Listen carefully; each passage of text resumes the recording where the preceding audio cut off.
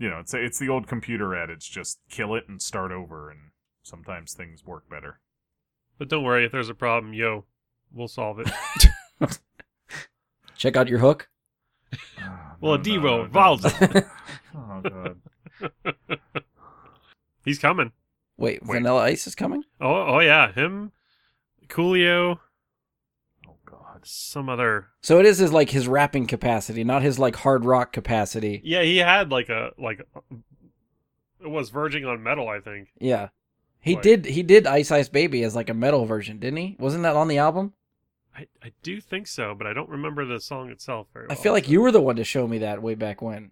Oh, maybe it was me. See, here's the thing. If I went to that and he didn't do ninja rap, I would ask for a refund. Play those 2 songs I know, Ice Ice Baby and Ninja Rap. I don't Hey, even care about Ice Ice Baby. Do you Just guys do wanna, ninja rap. Do you guys want to go get real authentic Ninja Turtle costumes and go to the concert? Because that would be fucking amazing. I mean, if you can find them. I can't dance like that, though, so just a heads No, up. just I might gotta spin around on the shell or go something. like this. Yeah, Just get up go, there and... go, ninja, rap. I mean, if you can find the costumes, I'm in. Let's just all Like, agree if and you- say, yes, we're going to do it, and then no one else does it but Andy. And he's the only one that's a turtle. It'll look weird because I'll be the only Donatello there, right? I was going to say we all show up as Michelangelo and look at each other like, what the fuck? We should have coordinated this better. Yeah, we should have thought about this. I can't wait until we're done recording and then everyone's just scrolling Facebook or Twitter or something, and we all just start seeing ads for Ninja Turtle costumes. Yep. Because our phones are all listening in on Yes, us right now. exactly. Big Brother is listening. I mean, I search Ninja Turtle stuff often enough anyways, so It's not weird to me. It's just going to pop up anyway. As the costumes go, we know that they didn't retain the good ones from the first 2 movies for the third. It's true. So it's not like true. they got worn out. Those got to be somewhere. I feel like the first movie was still even better than the second movie. I feel like they just got progressively worse. I agree. They looked more cartoony. They went out of their way to make the second's costumes look more cartoony. Yeah. Yeah, I feel like they added freckles and shit. Yeah. And it was like, The eyes. that too. Oh, the eyes were a little bit more. They were both more the headpieces Vibrant? were both more expressive, but also too well-rounded, too polished. Yeah. I really hope Ian listens to this podcast. I should use the turtle intro just to piss him off. He missed the turtle conversation and a chance to shit on it again. He'll be the only comment we've had in 2 years on an episode that just says, fucking turtles. But if he's not here, whatever we're discussing on the next episode that he is a part of it, he will make sure to backtrack to give his 2 cents Oh, yeah. on this conversation. Oh, yes.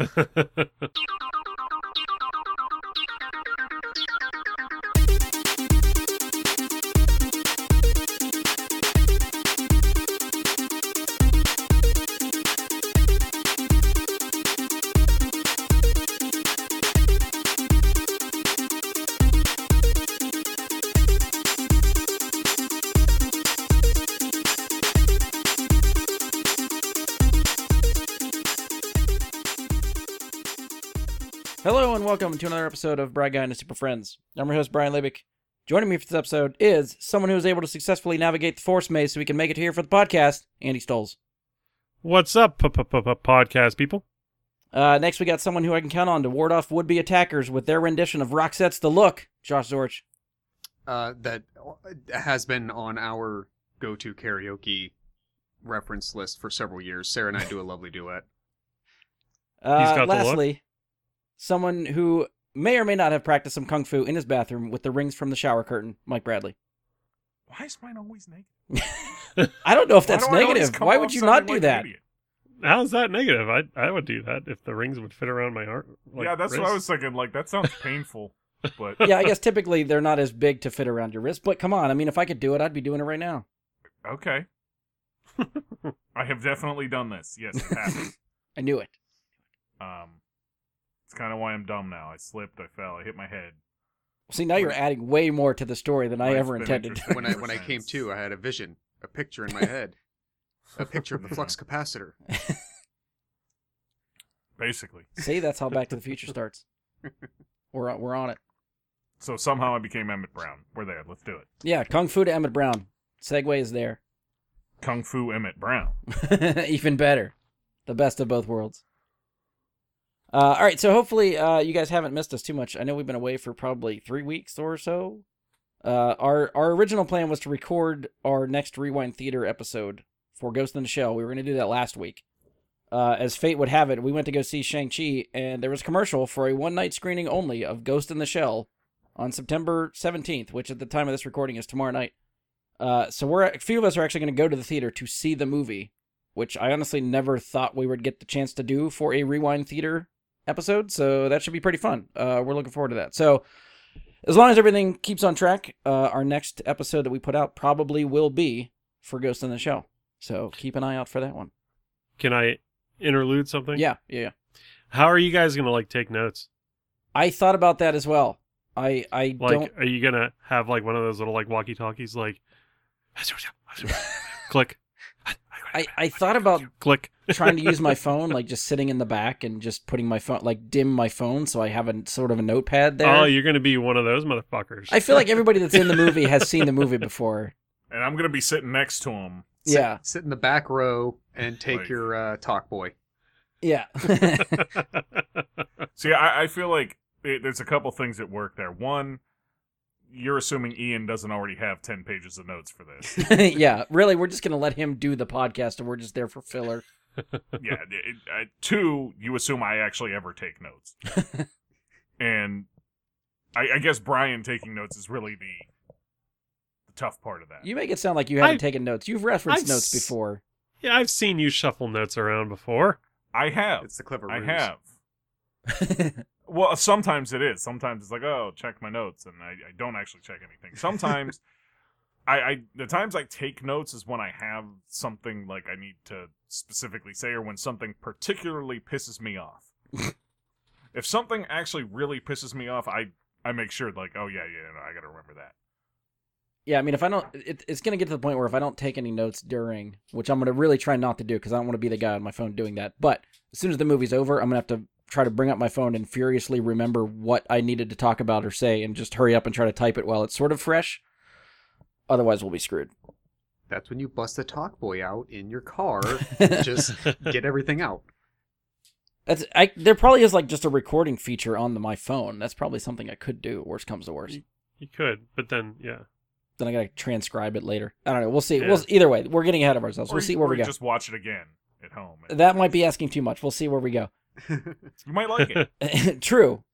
We don't know. The jury's still out. We'll see. I'm saying if there's an anime you're gonna like. So have Probably. we assigned a 60-second summary to this? Or are we just letting Ian go with it? I just kind of assumed Ian's taking the helm on most of what's going on for this episode, so I don't know if he volunteered for that one. I know he volunteered for the comic book background stuff. Okay. He's going to take that section. So We would almost want to have someone else do it It would- because he's gonna know all the Right. damn background shit. So Unless we he want someone who's just like superficially on the surface of this shit. Like, Look at it this way. Whoever does the summary is probably going to get shit from Ian no matter what. So if you want that coming down on you during the episode. I'll do it tentatively. I want to see the movie first. I've never seen it, so I want to see it first, and then I'll let you know for sure if I want to do the summary or not. Okay. We'll come back to Well, that. once I see it, then we'll see. I don't want to. That's dedicate. the only time that I take notes is when I have to do the 60-second summary. So There you go. All right, so for this episode, we're here to talk about Shang-Chi. And also, this is another episode we probably could have recorded last week, but we delayed another week to give Andy the chance so that he could get out and see it, so he could be here to join us. So that's cool. And I think as we talked about before in other past episodes, these movie release schedules seem to be going to shit over the last year and a half. So we're at the point where we're getting a Marvel movie basically every 2 months. So we just did Black Widow in July. We're doing Shang-Chi now. And as long as the current release dates hold, we're going to have Eternals in November. And Spider-Man actually in December. So we got 2 other Marvel movies coming down the pipe before the end of the year. So that'll be something else to look forward to. I tried to look up some of the stuff for Shang-Chi, and I remember reading about it, and I was trying to find the exact tweet. Because Simu Liu, who plays Shang-Chi, has been campaigning for this role for years. So the only tweet that I could sort of research and find, and I thought he did one before this, but this is the one everybody seemed to come back to. December 3rd, 2018, he tweeted at Marvel saying, "Okay, Marvel, are we going to talk or what?" And hashtag Shang-Chi. Now, fast forward to September of 2021, Shang-Chi and the Legend of the Ten Rings has been released. He is in the lead role as Shang-Chi. So dreams do come true. As far as some of the background for the movie, so the movie is directed by Destin Daniel Cretton, who most recently just directed Just Mercy with Michael B. Jordan and Jamie Foxx. Writers for the movie include Cretton, Dave Callahan, and Andrew Lanham. Lanham wrote Just Mercy along with Cretton. Dave Callahan helped write all 3 Expendables movies, 2014's Godzilla, Zombieland 2, Wonder Woman 1984, 2021's Mortal Kombat, and is currently in production for Spider-Man Into the Spider-Verse 2, and apparently the newly announced Expendables 4. So he's got a pretty big list, I think, of relevant movies. Wow, yeah. I was trying to debate if I want to go through the cast list because I'm going to butcher every fucking person's name, and I decided I don't want. No, I don't want that kind of pressure. You'll nail one of them for sure. You'll nail one. It would be really. I get the pressure, but it would be really disrespectful if we didn't try. All right. I'm prefacing. I'm butchering everyone's name, so bear with me. Simu Liu for Shang-Chi. Tony Chi Wai Lung is Zhu Wenwu, right? Did I get that right? No? Leung. Okay. Yeah, see, I'm already screwing up. Aquafina, I know her. She's in there as Katie. Cameo by Ben Kingsley is back. Menger Zhang as Zailing. Fala Shen as Lee. Michelle Yeoh shows up as Ying Nan. Hey, yeah. Who else is relevant? I'm trying to look at other bigger roles. I don't know if I missed anybody else. That's it. Florian Montanou. Oh, is the henchman guy. Razor Fist. Yes. Razor Fist. Yeah. I think honestly, that guy's name, like, I don't really know Razor Fist, but it struck me as like this weird mix-up of like Fire Fist from Deadpool 2 and Taserface from Guardians 2. I kept thinking Taserface for some reason too. I don't know why I couldn't shake that, but that kept coming back to me the whole time. All right, so that's most of the cast. Currently, the movie is sitting on Rotten Tomatoes with a critic rating of 92% and an audience rating of 98%. Holy which is one of the highest rated Marvel movies, if not the. I don't know I didn't compare with the other ones. But having both of those in the 90s, and for the audience at 98%, that's fucking huge. Metacritic's a little bit more mediocre. They have the Metascore at 71, user score 7.6. I was trying to look at box office also. So the film made $75.5 million when it opened. Ended with a $94.6 million if you count the whole Labor Day holiday, that 4-day holiday. For comparison, Black Widow opened to $80.3 million on its opening weekend. Shang-Chi brought in another $35 million in its second weekend, bringing a worldwide total to $176 million. Currently, it is still not having been released in China. So that's a worldwide number of almost $200 million with not having one of the biggest box office revenues, at least as far as modern movie going is. And I don't know if there's a plan to even release it in China. I don't think it's going to get a release. So I don't know if they're going to go around that or not. It beats out Spider-Man Into the Spider-Verse narrowly as far as the Rotten Tomatoes highest rated comic book movie. Not just Marvel. Yeah, comic book movie by the audience. That is some high praise then. Well done, Shang-Chi. One of the other things, and this is sort of sidetracking, but it's somewhat relevant since we talked about sort of the last time. But we did talk about Scarlett Johansson's lawsuit against Disney over Black Widow's release to theaters and Disney Plus the same day. Shang-Chi did not release on Disney Plus the same day as theaters, so that might have helped its numbers. Marvel also made it a point recently that all of their upcoming movies will only be released theatrically. So I guess it's really unclear, and I guess you could have connected the dots if you want to speculate here, but it's unclear if specifically that is because they have more faith in the resurgence of theaters or a direct result of the lawsuit with Scarlett Johansson. Maybe it's both. Who knows? Also, some of the other internet scuttlebutt that's going on right now is talk with the Russo brothers to return to direct a Marvel movie, but those talks have stalled because of a direct result of Scarlett Johansson's lawsuit. Basically meaning they don't want their movie to release on Disney Plus first.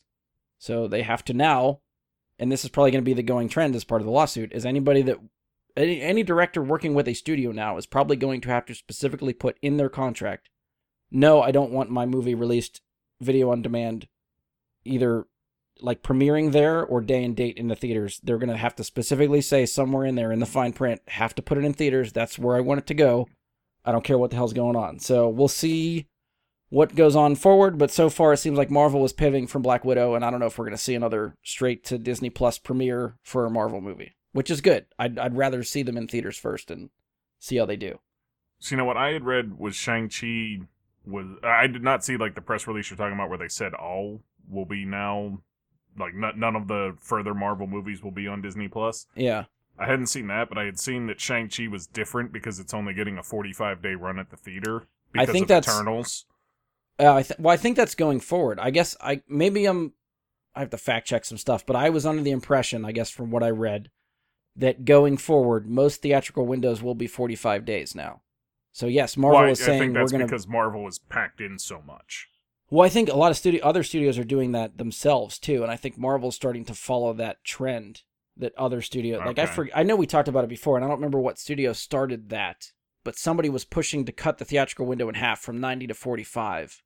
And then some theater chain agreed to that. It's been spiraling since then, and everybody's trying to find that happy medium between video-on-demand digital stuff and theater release windows. And 45 days seems to be the happy medium that people keep coming back to. So maybe it's a combination. I think they're going to be putting most of their movies into theaters, if not all. I could have sworn I heard their upcoming slate is just going to be in theaters. And I would think within 45 days, they're probably going to hit Disney+. Well, what they had said was they will be on Disney Plus. It's going to be like a purchase thing at first, the way like they were before. Okay. It's not going to be that same premiere price. Okay. I don't think. But I think just like Black Widow, I think Black Widow hits Disney Plus October 6th. Okay. Well, that again, so I it's guess, like 3 months later. Still, it's going to be free on Disney Plus, but that interim month and a half, I think you're going to be paying a price for it of some sort. That's right. I'm forgetting about the whole, like, we want to put this on, like, physical media, too, and we need that release window to come out. So, it's probably 45 days or so, and then... probably another 45. It's because it's usually be a 3 months before. Yeah, they release it in for, like, home video release and stuff like that. So, yeah, that makes sense. So, maybe I'm jumping the gun on the 45-day release. I don't think it'll leave theaters and then the next day be available on Disney Plus. I think there will be a time when it's neither. Yeah. Okay. Yeah, that's a good point. So yeah, we'll see how they go. Keep it. This all dependent on what goes on with real world events, and I don't know how soon we're going to come out of the whole pandemic side of it. But there might be enough people vaccinated now that theaters are not going to shut down again, so they might still just be pushing stuff into theaters for the time being. I mean. Again, up until, last week, there was a couple other movies that started moving around. Like, Ghostbusters shifted back a week. Venom got moved up. Like, I don't know why the fuck they decided to release that earlier. Everything else is getting delayed. Probably to get into a slot they liked better. Maybe. So, yeah, release schedules are still a shit show. So, it's not something I like to bring up, because every time we talk about it, it changes the next week. So, it's hard to keep track of any of this shit. Yeah. So anyway, let's get into Shang-Chi. So from this point forward, we're going to discuss spoilers for the movie. So if you were not caught up on Shang-Chi and just want to cover our asses, this is the spoiler alert. Also, I'll extend it out there for any other MCU property as a whole. So, if you're not caught up on the MCU, pause us now and come back after you've caught up to 26 movies or whatever we're up to now. Last call. Spoilers to follow.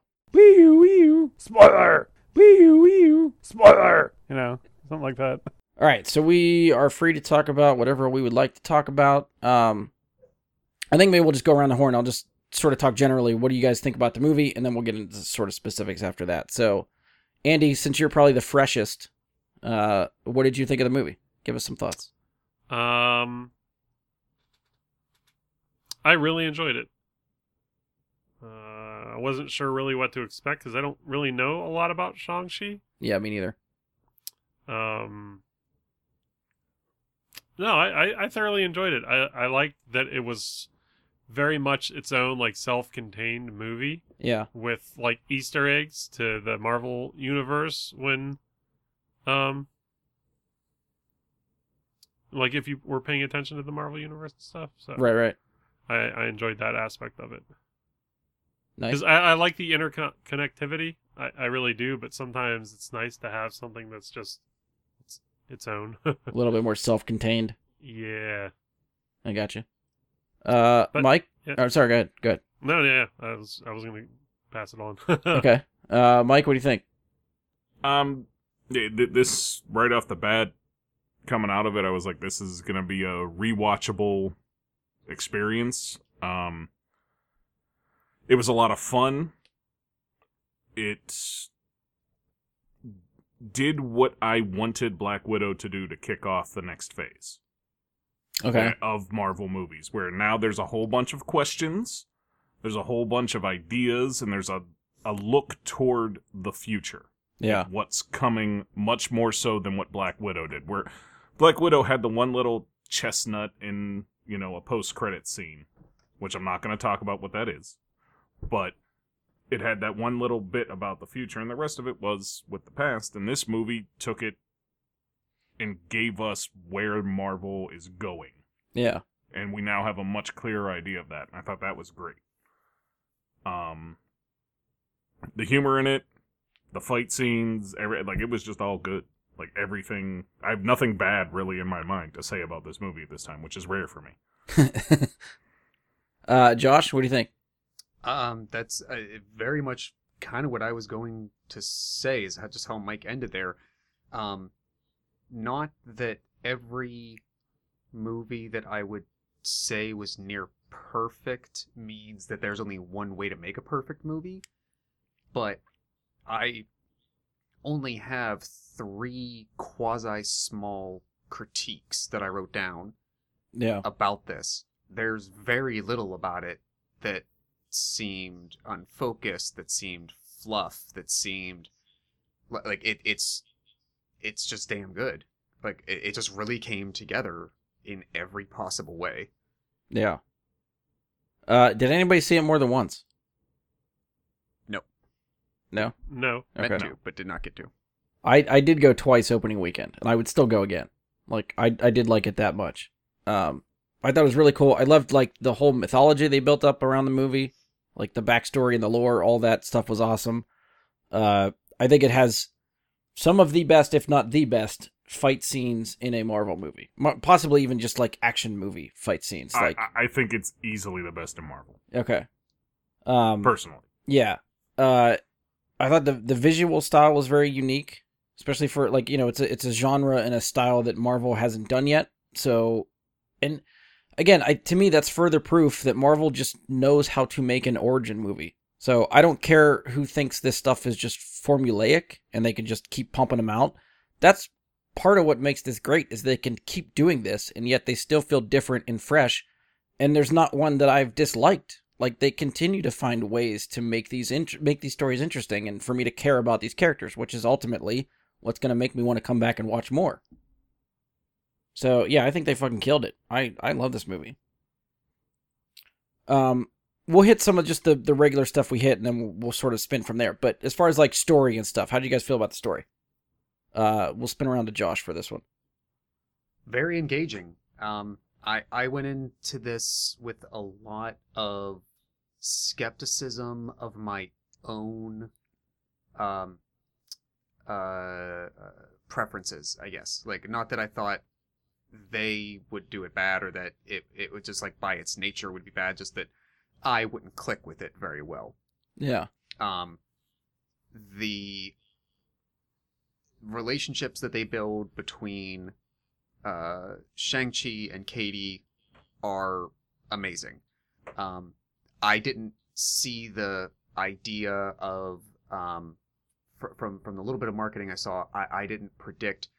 Didn't even cross my mind the idea of having the sibling relationship there and being so integral, and that it's mostly at its core, it's a complete family conflict film.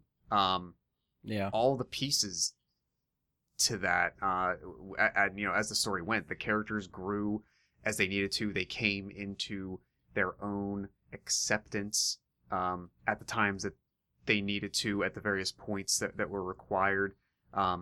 Most of the third act, especially like the second half of the third act, holy shit, didn't see any of that coming.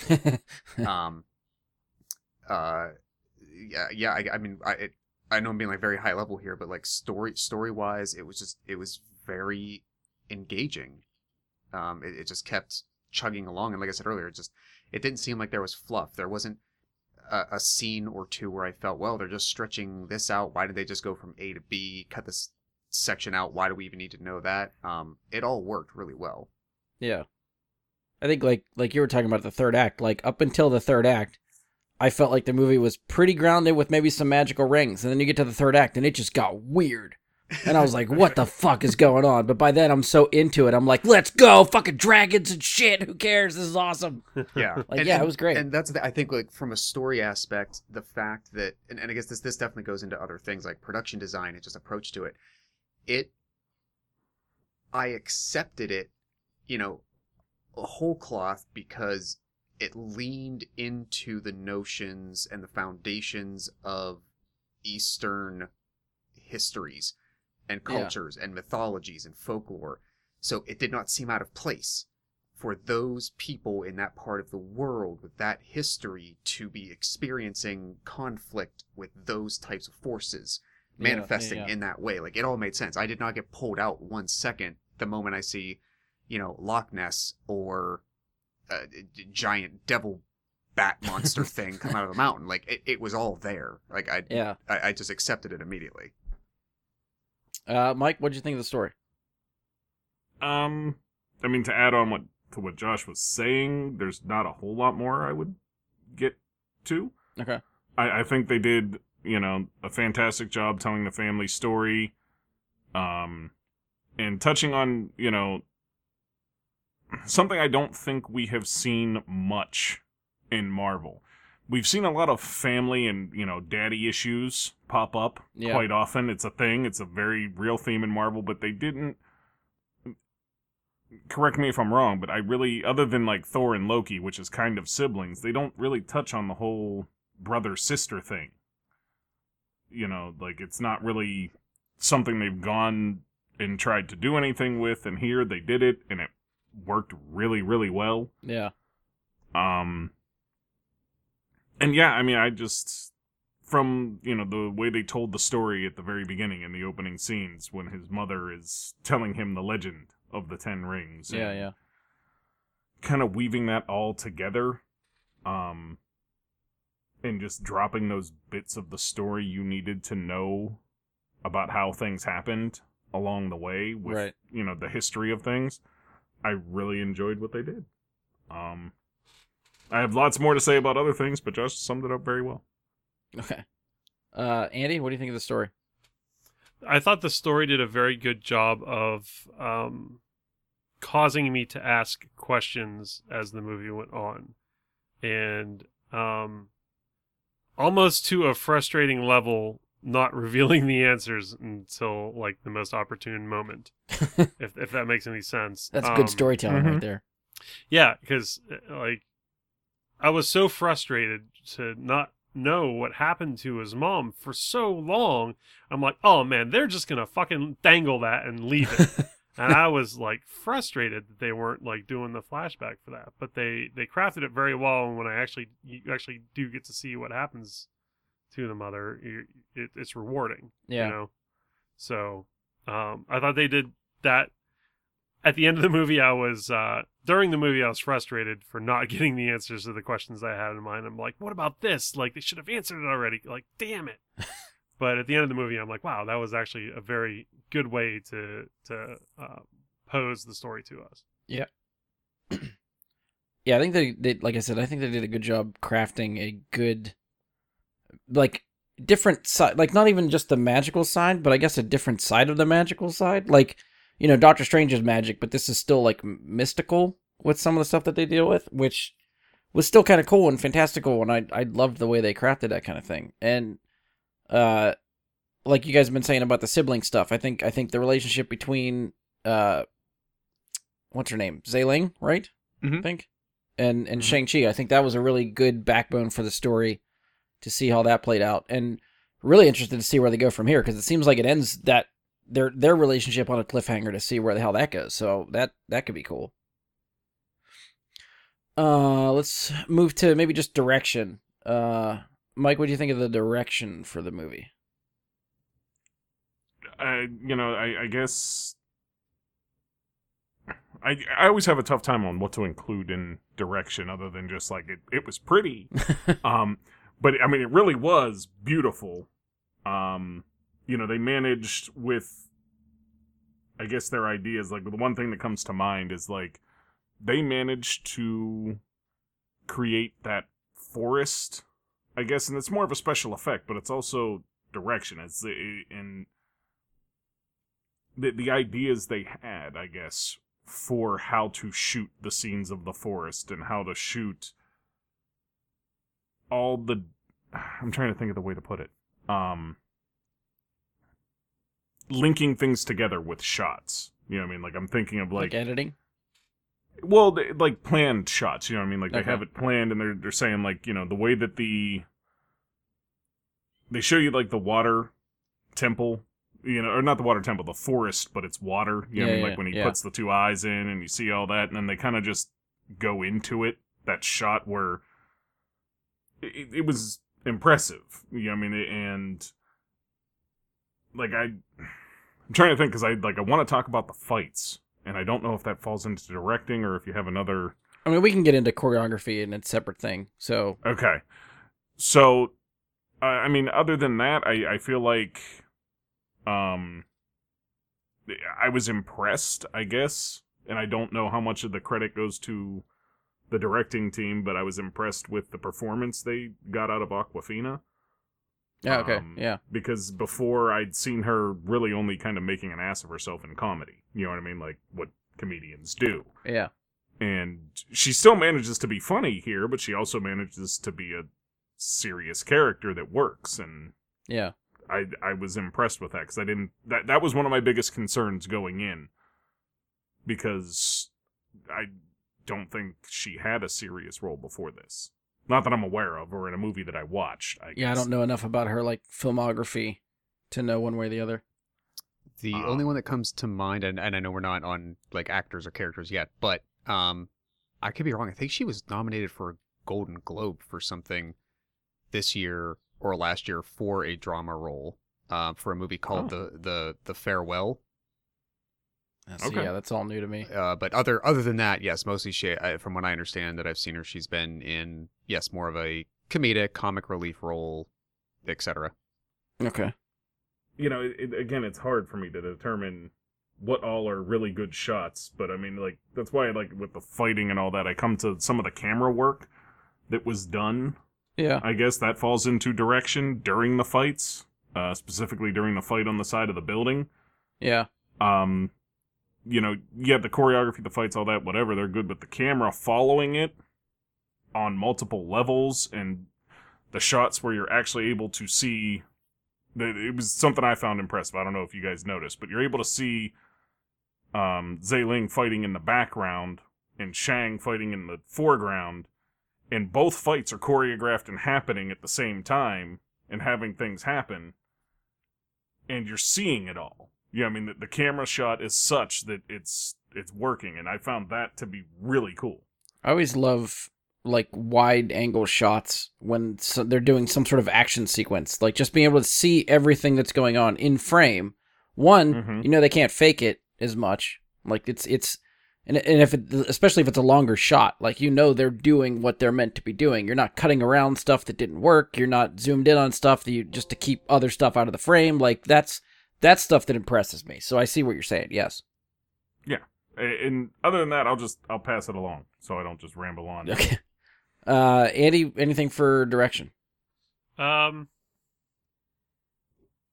I think I would have to agree that the camera shots, specifically for me in fight scenes, the bus scene, I thought had some really cool shots, like where you were looking from one end of the bus to the other and watching him do his stuff, almost as if you were the driver or a passenger. I thought that was really cool. Yeah. I thought the director did a good job of determining whether someone delivered a line correctly or in a way that fit the movie.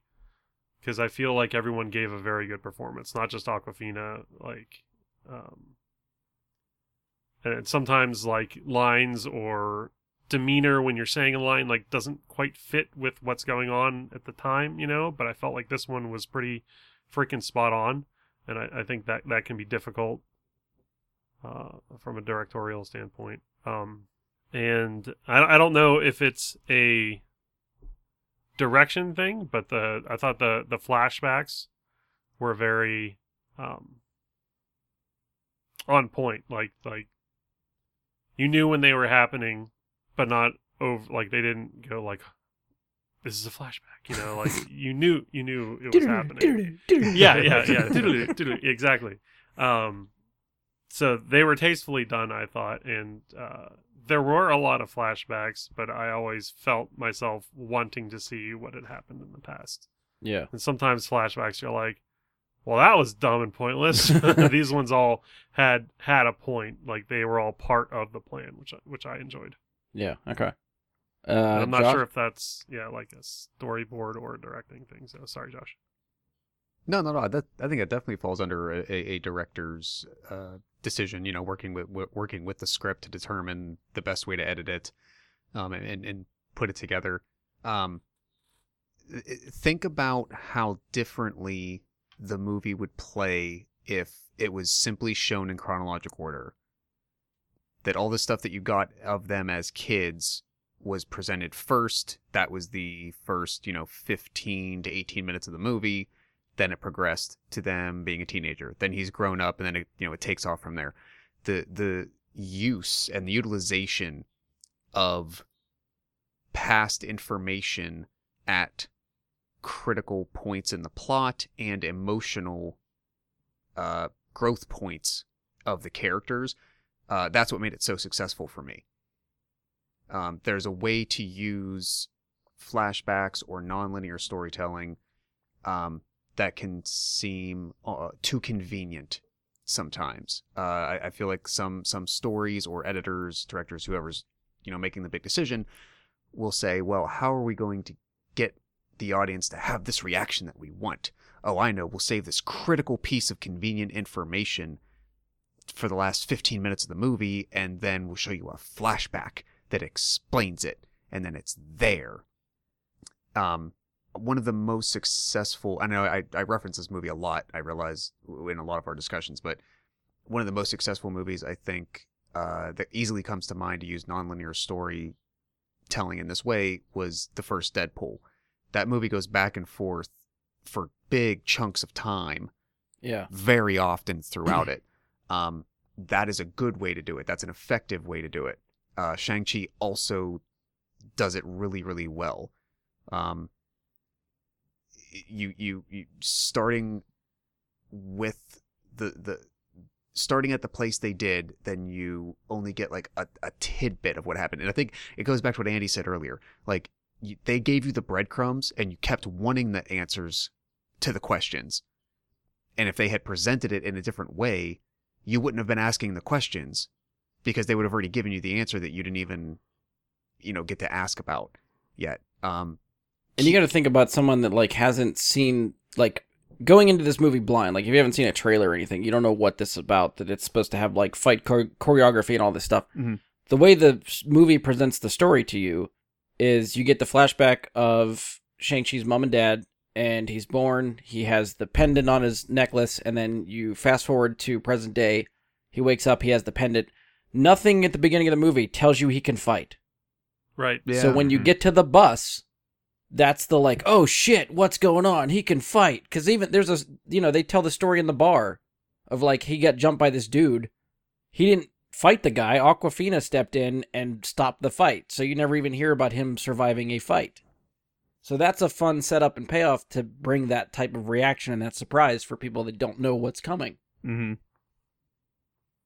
Yeah. And looking at the director's past stuff, I'm only familiar with two things. The one movie you mentioned, Just Mercy, that also stars Alison Brie.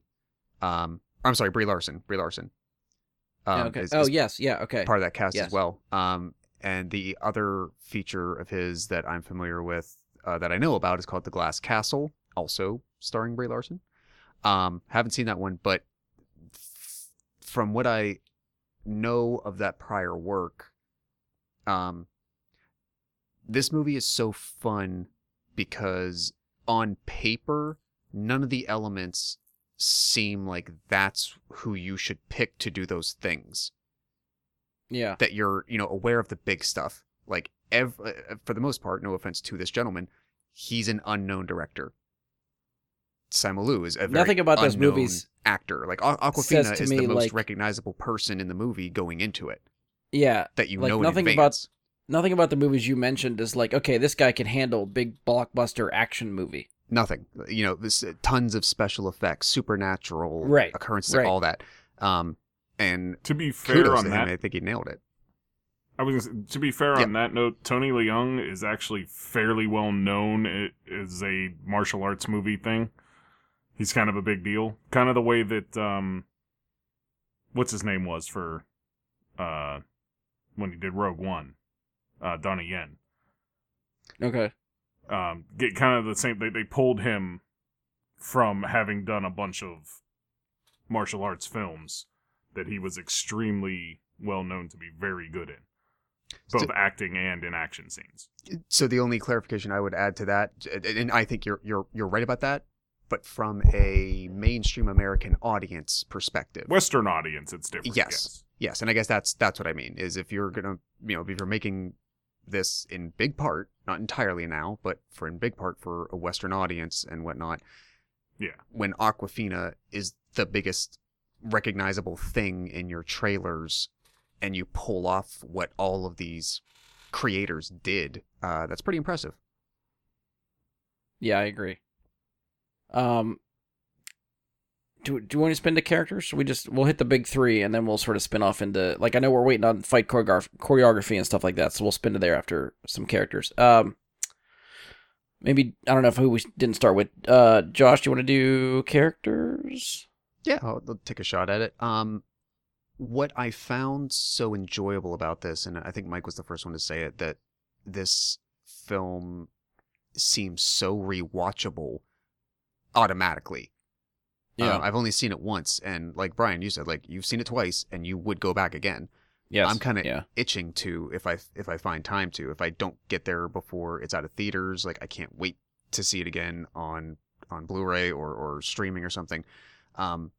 The actors specifically just made this like so enjoyable, and they're like the chemistry, whatever. Like if they screen tested, Simon Liu with Awkwafina especially, the two of them put Shang-Chi in the center of the web.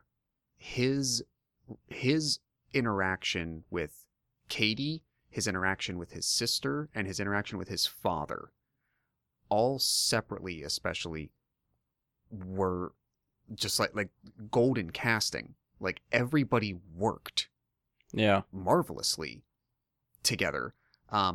The only, and this is one of the few, I said I only have like 3 small critiques. This is not a shot at him, but it's more of like of the character. I freaking loved the surprise of Trevor Slattery showing up. Didn't see that coming in a million years, and I was just smiling like an idiot for the first 3 minutes after he turns around. The only thing with him, for me, it seems like, especially once they reached the village, story-wise and like editing-wise, like they had no idea what to do with him. Oh, yeah. You have no idea where he ends up. Does he stay there? Does he come back with them? We don't know. Right, and I feel like you only get like, especially like during the battle itself and whatnot, like you only get like 2 shots of him during it all, just because like they're like, okay, this was fun to all tie together, but now that we're here, what role do you actually need to play? Very little to none. And like I said, if that is like one of the worst small 3 things I could point out about this, you know, that sort of stood out to me. That's saying a lot, but I thought I loved getting to watch Michelle Yeoh, you know, walk into this. Tony Leung nailed it in sort of that I want to be a caring father, because in my mind I'm doing nothing wrong. I probably know I'm a criminal and probably a murderer and all that stuff, but from the family aspect, nothing about anything I've done or that I'm trying to do now, there's nothing wrong with it. And that's a hard line to walk as a convincing character. And I will say, the one thing that I felt like I walked out of the movie thinking that surprised me was that his character specifically, like the real Mandarin, quote unquote, I gave more of a shit about him than I ever expected to in this movie. Mm-hmm. Like, I expected to just be on Shang-Chi and just be like, okay, I'm following him and his story. And I got so invested in his father's story that by the end of it, the build up to the end, when he sacrifices himself, you're meant to feel something, and it hit me harder than I thought it would, given the way the movie played out. So that's a success in itself on doing well by that character that I gave a shit when he died. I feel like that a lot of that comes from, you know, how the character's built up. You know what I mean? He is this person that's corrupted by these rings. You know what I mean? And I think we see that, I don't know, I guess we're eventually going to learn what's going on with the different colors the rings turn. And because, you know, for whatever reason, they're like that dark blue color with Wenwu, and they're the golden yellow, orange, whatever you want to, glowing gold, let's say, with Shang-Chi. Which they turned the same color when his mother was playing with him, too. Right. And I figure at some point they're going to tell us what's going on. Yeah. But, you know, maybe there's something that it sees that it can exploit, or something in the person, or something. Who knows? I'm sure we'll figure it out eventually. They'll, you know, when they tell us more about them. But seeing that he was corrupted by that, but he was still able to say, in the name of love and family, I'm going to put these away and give up immortality. Yeah. I'm going to step aside from being this eternal, powerful criminal warlord, whatever the hell you want to call him. And I have a family now. It took how many hundreds or thousands of years for him to find the woman and the children that made him decide to do that. And then she dies, and he flips and loses his stuff because he lost his wife. He lost the woman that made him give that up, and he felt weak, and he turns internally into something else. Yeah. Again, I guess. You know, he has a moment of his own weakness and turns away, and it's something where he does a lot of bad things. You know what I mean? As a character in the past, he goes through a lot of bad things, but he has that full arc to come around to realizing, you know, like, what he did. Yeah. And atoning for it in the end. And I feel like that's why that character really works, is because that full arc happens all right there for us. We're not assuming any of it. Right. You know, and I think I seen a thing where it was like a poll of like who had it worse with their father-son relationship, and they had a bunch of different Marvel characters up there, and it's still Star-Lord no matter what. Like, Star-Lord's dad killed his mom. That's it's way worse, but we don't see that happen. We hear him say that he did it. I feel like Ego's character arc, there is no arc. Ego's just out for himself the whole time. Yeah. And he talks about Meredith a good deal, but we don't see it. You know what I mean? We see a little snippet at the very beginning of the movie of him with Peter's mom, and that's it. Yeah. And here we get that story throughout the whole way, building up Wenwu's character, the Mandarin, whatever you want to call him. We get that story built up through the whole way, and it's much better done in a character standpoint. Right. Than I think they've done before with that situation. Andy, what do you think? Characters, or even specifically Mandarin? Specifically the Mandarin, or any characters? Well, since we're sort of on the topic of Mandarin, let's start with Mandarin. Then, if you want to spin off to somebody else, go for it. Okay. I'm with you. I didn't expect to. I guess technically he's the third iteration of the Mandarin in the MCU. Yes. Yeah, You're Junior not wrong. Slattery, and then the dude from AIM, and then Yes. the actual Mandarin Wang Wu. Is that what you said, Wen Wu? That's what he says his name is. Yeah. Okay.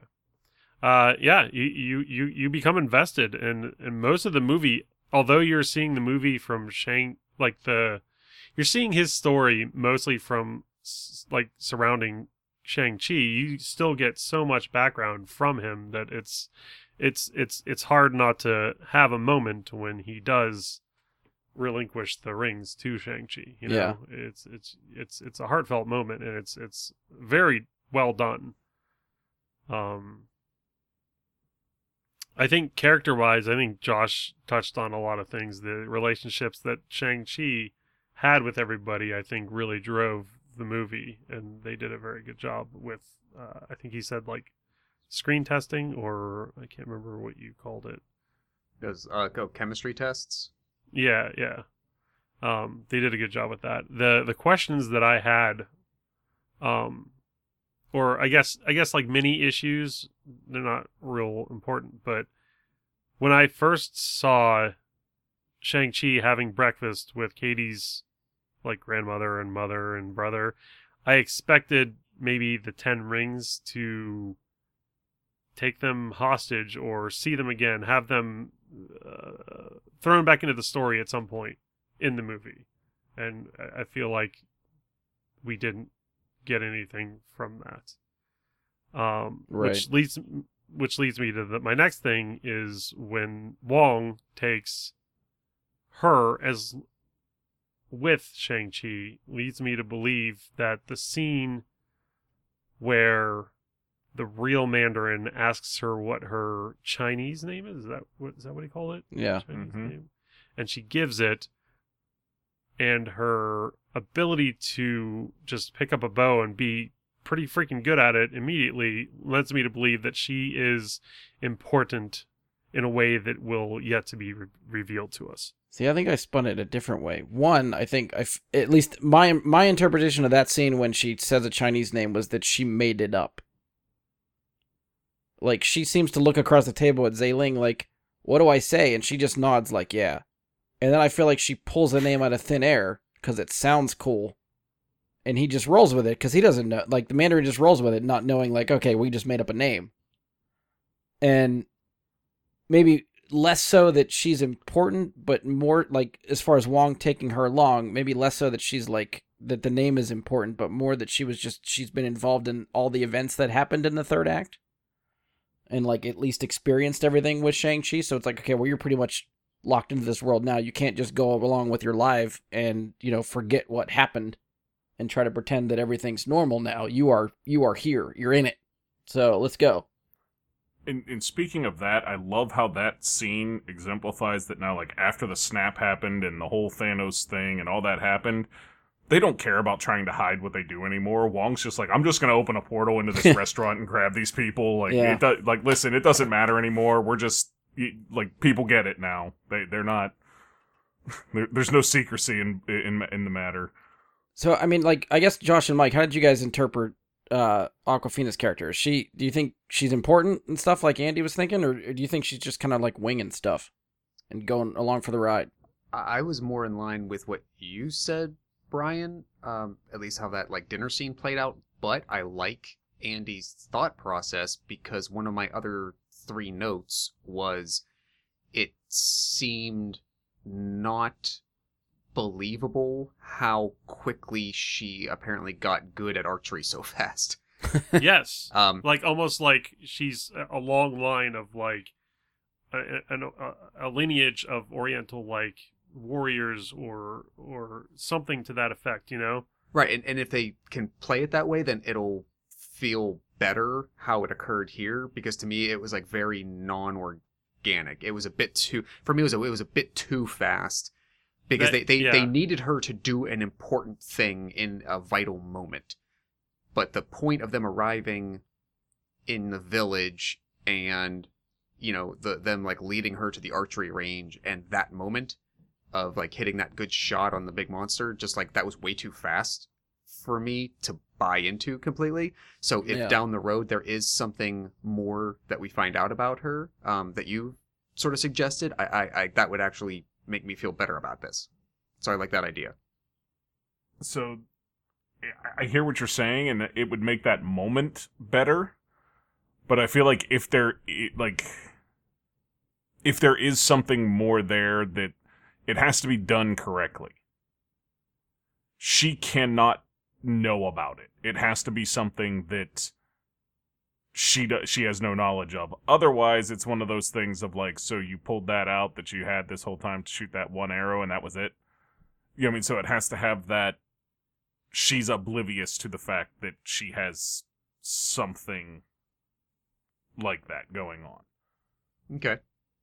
Because if she knew and didn't use it in those moments with like friggin' dragons fighting in the air and like, you know, all the shit happening, it'd be like, why would you not make more use of your abilities then? Yeah. While all this was happening. If it's part of the learning journey for her as we see her more involved, that would be pretty cool.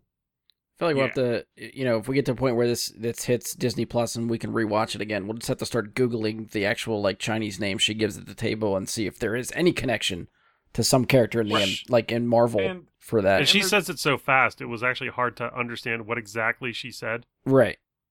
I'm sure if you Google it, there's people that have broke it down. You know, I'm sure there's people out there that have watched it and enough times and seen and figured out what the name is and if it matters, because people do that. Yeah. I mean, you know, I think, you know, for me it would be cool if that was her moment of kind of like stepping up to the bat for the first time in Little League and hitting a home run the first time she swings. I'd be okay with that. You know what I mean? Like, it's rare, but it can happen. She took a shot and she got lucky. And now she has found the confidence or whatever she would need to continue on and become part of the team. Yeah. I would be fine with that explanation too. I'm fine either way. Which do I think it is? I think she's going to remain a side type character like that. Yeah. You know, maybe a little bit more involved than Luis is, say, for Ant-Man. You know what I mean? Where he's like there to help. And he's a really fun character, but he's not doing a whole lot more. Yeah. You know what I mean? In Ant-Man 2 than he was in Ant-Man. It's, you know. So let me ask you guys a question. Let's say Wong went to get Ant-Man, and Luis was there, was with him the whole time. Would Wong have brought Luis with him when he got Ant-Man? I partially want to say yes. Because going with my rationale, Luis would he go out of his way for it? No. Well, if he was there anyways. In my mind, like, I guess if he's going out of his way, that might be different. If Luis is there, like, at the table or something with Ant-Man, then yes, I think Luis comes. See, I disagree. I don't think Wong takes Luis. So I that's why I think okay, that Awkwafina's character, Katie, is more important. Yeah, because in some way that has yet to been revealed. Right. Yeah, at least I'm just thinking, like, in my rationale, like, Luis has seen some shit too. So, like, he's kind of in it too. He knows about the truth serum. You mentioned him, and like they have both just been like sidekicks to the real heroes. But in my mind, Wong would just leave Luis there, and then Luis would be like, "See, this thing happened," you know, and he would tell a story about like the thing being cut into the air. And well, Wong would bring him so that he could tell the story later about what happened. Yeah. Well, I also feel like Luis wouldn't just sit there; like, he just follows Scotty through the portal. It doesn't matter if Wong wanted him there or not. That's true. He just walk in, just be like, "All right, yeah." But at that point, they'd kind of look and be like, "How did you get here?" He's like, "Yeah, he wouldn't be invited at that point," you know. I know one of the things I kept thinking, like, another thing that I sort of walked away from the movie thinking was, Shang-Chi and even Katie, like their duo and their dynamic is such a fun dynamic, and especially because of the end credit scene, like pulling Wong into karaoke. I'm like, I just want to see Shang-Chi and Katie hang out with other people in the MCU. Like, it doesn't need, I don't care what movie it is. Just show them hanging out and doing karaoke. I'm fine with that.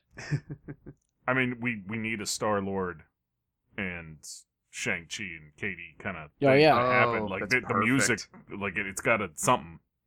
I don't know what, but something. Yeah, I'm down Oh with man, throw Drax into that. That'd be amazing. that. Just him there standing there while they're having all this fun. Just, Yeah. what are you doing? All right, I know we've been skipping around it, but so the choreography and fight scenes and stuff. Mike, you've been chopping at the bit, so whatever you Kind want of. to touch on for that stuff. Well, first thing I want to say, thank you to the John Wick series for leading to stuff like this in the MCU. I think we can kind of all come back to that's where this is going. It's what popularized these types of single-shot fight scenes that we get in the first half of the movie. Well, let me pivot too, because I don't know if any of you have more viewing experience with stuff like this. I don't watch a lot of them, but just kung fu movies in general. How are their Some. action sequences filmed? Are they more wide shots, or are they? Well, it depends on what era you're talking. I mean, it's coming more to that recently. Okay. You know what I mean? And some movies, it would be, I guess sometimes, like, if you look back at, like, the one that always comes to mind for me is Ip Man. And I know that movie specifically, they have several very difficult things that happen in a single shot, and then there's a cut. Yeah. So, it's very fast, very hard to pull off things that, like, Donnie Yen would be doing. And, like, I'm trying to think of it along the lines of the things they were asking him to do would be unreasonable to ask him to do consecutively without making a mistake. Right. So those are kind of why you would have the cuts. And Kind a of lot Jackie more Chan type stuff. Yeah. So getting those in single shots would be insanely difficult. Yeah. And a lot of movies like this still rely on things like that, but not all of them. And, more today, you're seeing more and more of it mixed in, I guess. Kind of the way that this is a little bit mixed too, but it's also because of what's happening in some of the scenes. Okay. Like I think what I would say for like this movie specifically is the fight on the side of the building. I'll come back to as maybe the best fight scene I've seen ever, because of what like I said earlier with the camera angles, the single shot portrayal of it, as well as incorporating Katie falling off the side of the building on the scaffolding that's falling apart. Yeah.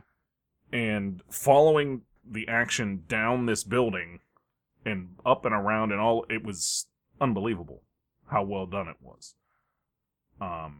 Because, I don't know that we've seen a movie actually take like that single shot type of action to multiple levels of a structure before. Yeah.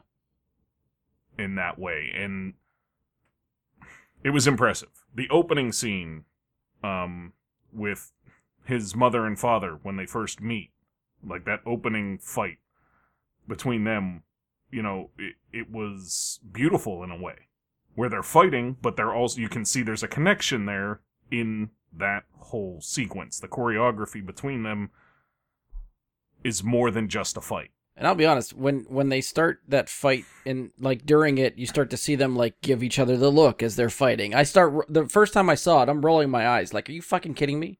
These people are going to fall in love, but they seem to be mortal enemies the way the story is starting. And then again, by the end of it, I'm like, oh my God, they're so in love. This is great. Like, I was in it. And It was like a fight and a dance at Yes. the same time. yes. And that to me was impressive. It was fun to watch and just all around really well done. But I'll let, go ahead. Others. Josh, were you going to chime in? Have at it. No, I was actually that's what I was waiting to make is the exact dance comment that there's somewhere along the way of that conflict that you can tell while she is still protecting her post as the entrance to the place and whatnot, it does become like a conflict dance in the way between the two of them. The only thing that I could, again, not even like try to pick apart with it, but sometimes when there was a lot happening specifically on that building fight, the camera moves a little too quickly at points. It's not shaky cam, but it's moving from reference point A to the next spot that they want to get to a little too quickly, and it kind of blurs the image sometimes. If they had slowed that down just a bit, they tried to always keep you understanding your reference point. They never wanted you to lose exactly where you were and where everyone else you're watching was in relation to everybody else involved. And that's what made it so successful, but at times they moved a little too quickly, so I had to take that extra second or two once they reached their new focal point to reacclimate my eyes to sort of like the sharper image and like, oh, okay, they've now stopped and what has happened. Sometimes along the way from A to B, I kind of got lost as to where they were going, what was happening a little bit. But other than that, like to polish something like that up, otherwise, all of it was put together fairly well. And I mean, even for that whole climax scene, where you have a couple dozen combatants, going at each other, and there's multiple conflicts happening all over the field. Then you have them mutually being attacked by the monsters, and then once you're up in the air, when they're riding Fantasia, and they're battling. Do we even have a name for this demon thing? Whatever the hell it was. I've been calling it the Soul Devourer. I don't know. They called it the Darkest One or something. The Dark. Yeah, they had a name that. for it, like Greatest of Evils or something. A short aside on that, the whole damn movie, because I don't know a whole lot about Shang-Chi other than like interactions with Iron Fist. Uh-huh. I was thinking this was going to be their introduction of Mephisto. I said the exact same thing. I was just sitting there like, this is going to be Mephisto behind this thing. This is why we haven't seen him yet in the MCU. They've had him locked up. This all makes sense. As soon as they said Soul Sucker, I was like, Mephisto. Yes. Yeah, like they're going to do it. Disney's going to do the devil. It's going to happen. Brian turned to me. I was sitting next to him okay. in the theater. He turned to me, and I think like half kind of said that jokingly. And then about 2 more minutes go by, and they share another piece of information about the thing, another characteristic. I forget what it was. But I turned back to him. I said, you might be right. At this point, it's like every MCU property, whether it's series or movie, that meme of Mephisto? DiCaprio pointing is just going to keep getting longer and longer. But I guess to digress, they're during that whole aerial conflict between those two beasts, while you have the two smaller figures of Shang-Chi and Xialing there, like you have to keep your reference. You have to know, where are they on it? Where are they as it moves around in a 360 degree manner, right, in relation to the other thing moving around them both in a 360 degree manner. Storyboard wise, special effects wise, like putting it all together, it's not easy to do, and I think they did pretty well. Andy, what do you think about fight scenes, choreography? So I would agree with Mike as far as like best fight scene possibly ever. It was too dark for me to be that though, and that threw me off. And I think Josh also had a good point with like how fast the reference point changed, and like had to reacclimate, and with it being too dark, and those two things really didn't really sour it, but like I would have preferred a slower transition and a little bit more light to see what was actually happening, because I did feel like I lost figures, like enemies that were also in black, Right. So, but I did enjoy watching. You almost watched the fight twice because you could see the fight happening and the reflection behind it. I thought that was a really, really cool effect. Yeah. Have you guys all seen the movie The One? With Jet It Li? has been a while, I have but not. Yeah, it's been a long time. Do you remember that the 2 iterations of the Jet Li character had 2 different fighting styles? One was very close-fisted and in a very straight circle. I felt like that was Tony Leung's character, and the other guy was very like dancey and then like open palmed and in circular fighting motions. I felt like that was almost what they were trying to go for here. Yeah.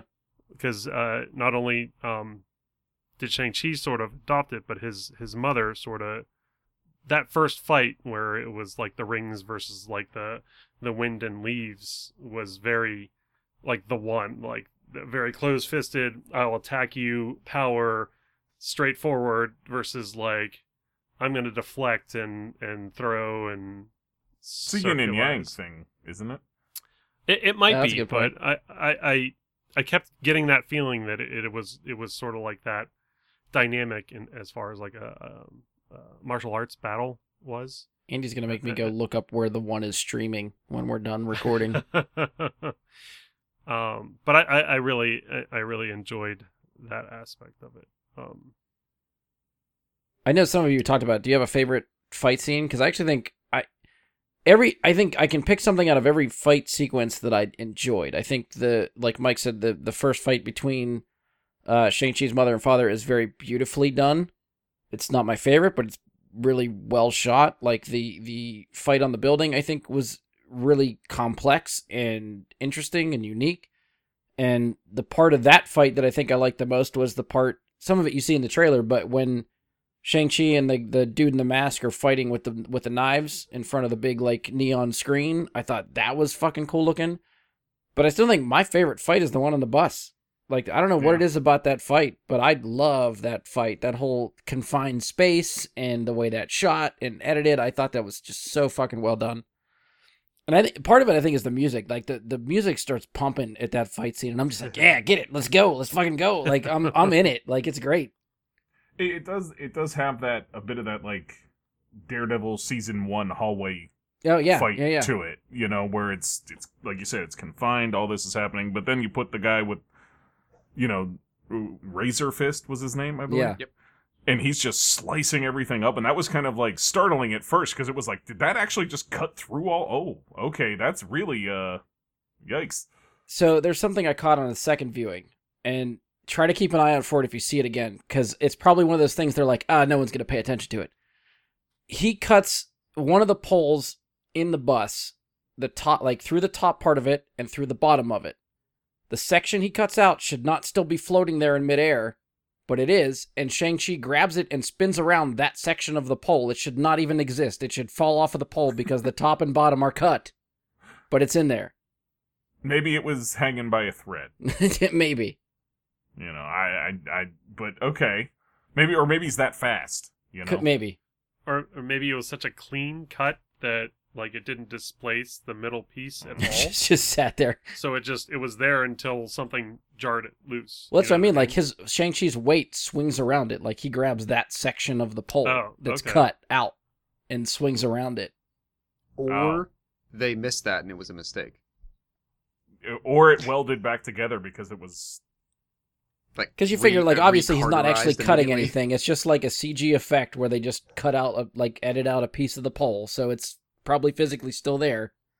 But, sure. Yeah, you're not focusing on the pole. You're focusing on him supposed to be, swinging around the pole and fighting Razor Fist. So it's not really something you pick up on. But I just happened to catch him. I was like, did it? In that whole scene, had, the comedy aspect of it, too, with Katie's character being like, what the hell is going on? Watching her, her best friend kick the shit out of and the these dude guys. on the phone that's live streaming. Yeah. Which the internet told me is the same dude that's from Homecoming, who's on the street and yells up at the rooftop for Spider-Man to do a flip. Yeah. Oh, seriously? It looks like the same exact dude. Well, wait, I don't know if that was on purpose that they brought him back. Queens and San Francisco. Right. Yeah, maybe he's just tourist then. He's just hanging out there. Wait, is that's Homecoming? Homecoming, yeah. Yeah, that's the beginning sequence when he's like, he just comes out of school and starts doing neighborhoodly things. Right. Trying to talk to Happy. I'm trying to think of how much story time is in between because the snap happens, the 5 years is there, so there's probably There's enough 7 to 8 years of story time between those moments. So Yeah, theoretically, that guy could have been Dude like, could've fuck New moved. York, man, I'm going to San Francisco. Yeah. What was I? Oh, I was just gonna point out, like they definitely went full anime by the end of it.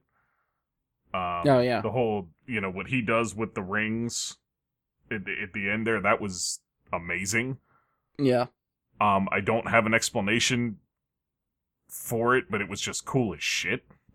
Like it was brutal but cool at the Yeah. same time what he does to the monster. I'm just gonna.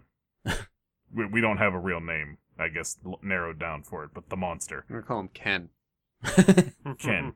Ken the monster. Mike, I think you sort of mentioned your favorite fight was the building fight, right? Agreed. Okay. Andy, did you pick which fight sequence was your favorite? Do you have a favorite? Can you pick a favorite? I'd have to say, just because of the story implications and the family implications, probably Shang-Chi versus Mandarin. Okay. So the third act Right. fight between the two of them. Yeah, Okay. right in front of the seal. Okay. Josh, did you have a favorite fight? All of them. Yeah, Honestly, I cannot choose. It was all really good. I don't know if I have any as far as like other questions or stuff to bring up as far like the main part of the movie. I was gonna jump to the end credits type stuff if we want to spitball some of that stuff. So I don't know if you guys have anything else for the main body of the movie.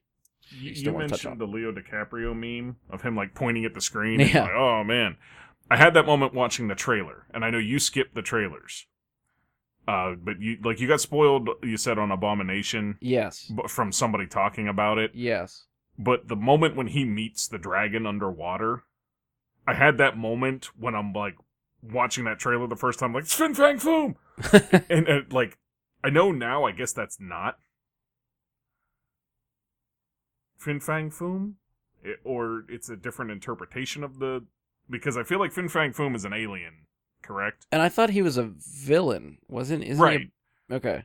But the dragon they presented shares an awful lot of the characteristics. Like, the fins that come out the side of the head. Like, there was a lot of the same Right. characteristics.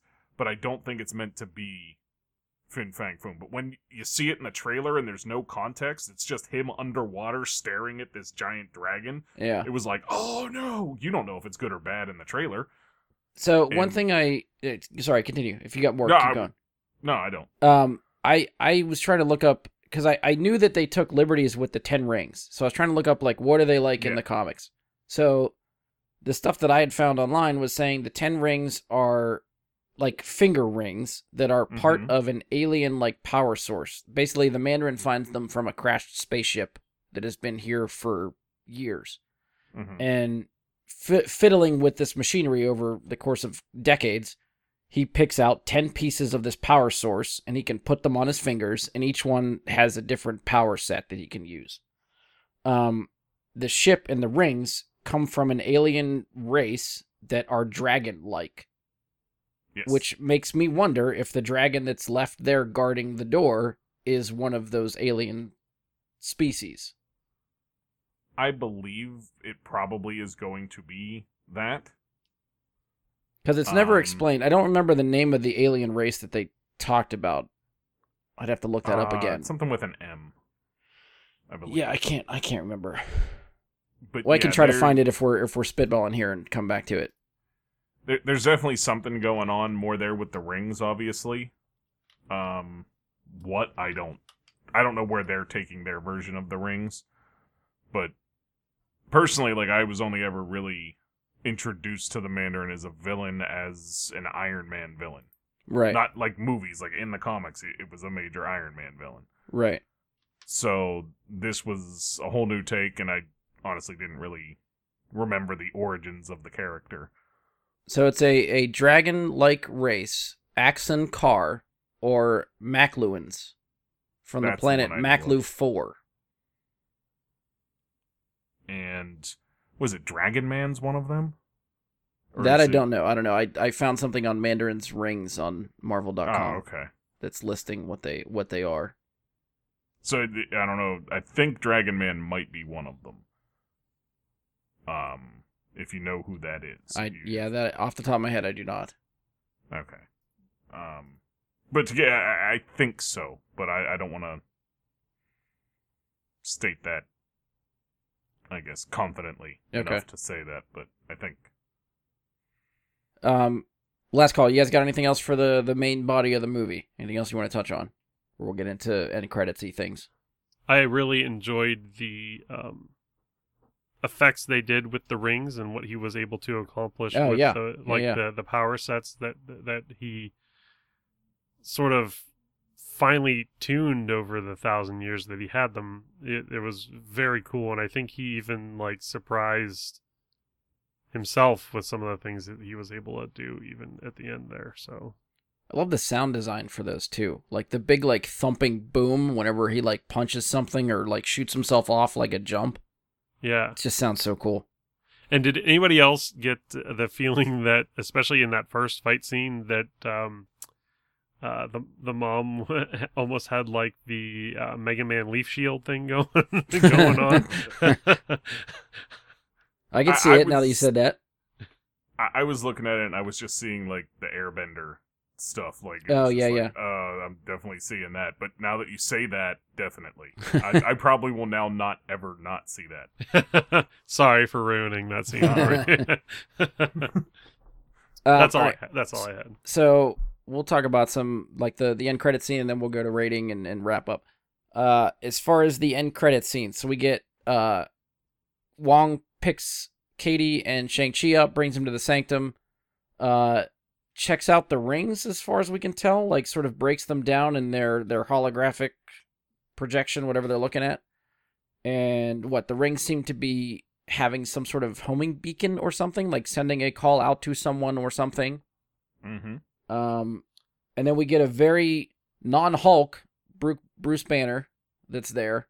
So I feel like that's already a story point. Like, why are you not the Hulk now? Yep. And we see Captain Marvel discussing what the rings could mean and who they could be talking to.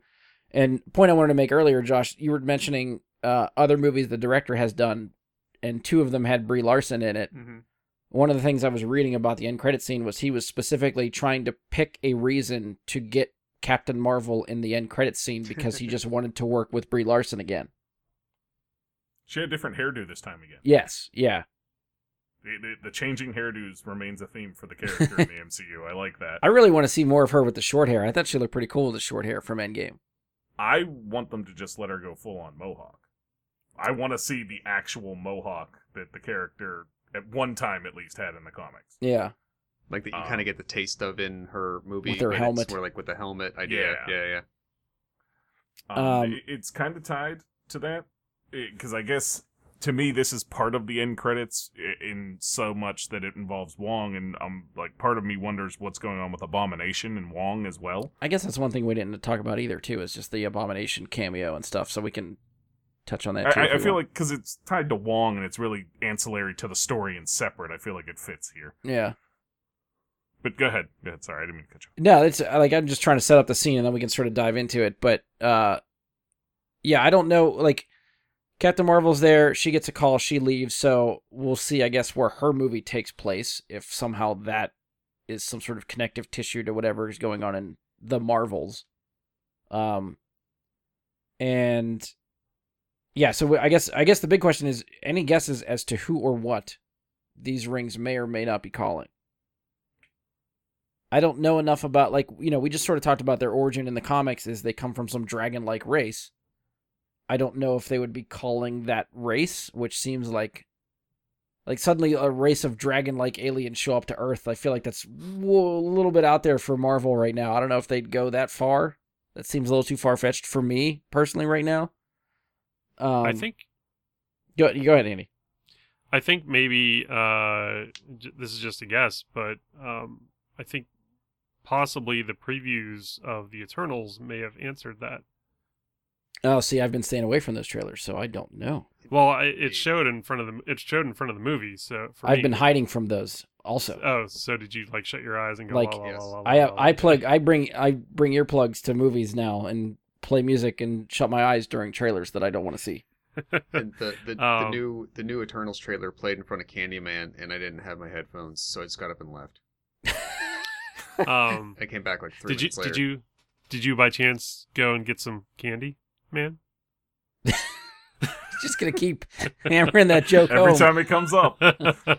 Anyways, I don't want to spoil the preview or anything, but they say they come from a planet thousands of years ago and ended up on planet Earth. So I'm wondering if the rings aren't from the ships that the Eternals brought. Oh, okay. All right, that okay. would be a fun connection. I think that would make sense. It would tie correctly into how they usually do these things leading into the next movie. Right. Yeah. Right. Yeah. So it would make perfect sense for that to be the case. I mean, I could spitball and tell you I'd love it to be, singing a song to a Herald of Galactus, but I don't think that's what's going on there. Yeah. I think You don't think it's what the Andy said is... Shi'ar? There's our X-Men connection. Let's go, buddy. Yeah. I mean, it could the rings be signaling to the Shi'ar? I think it's too soon for that. For the X-Men connection to go there as a start. Possibly.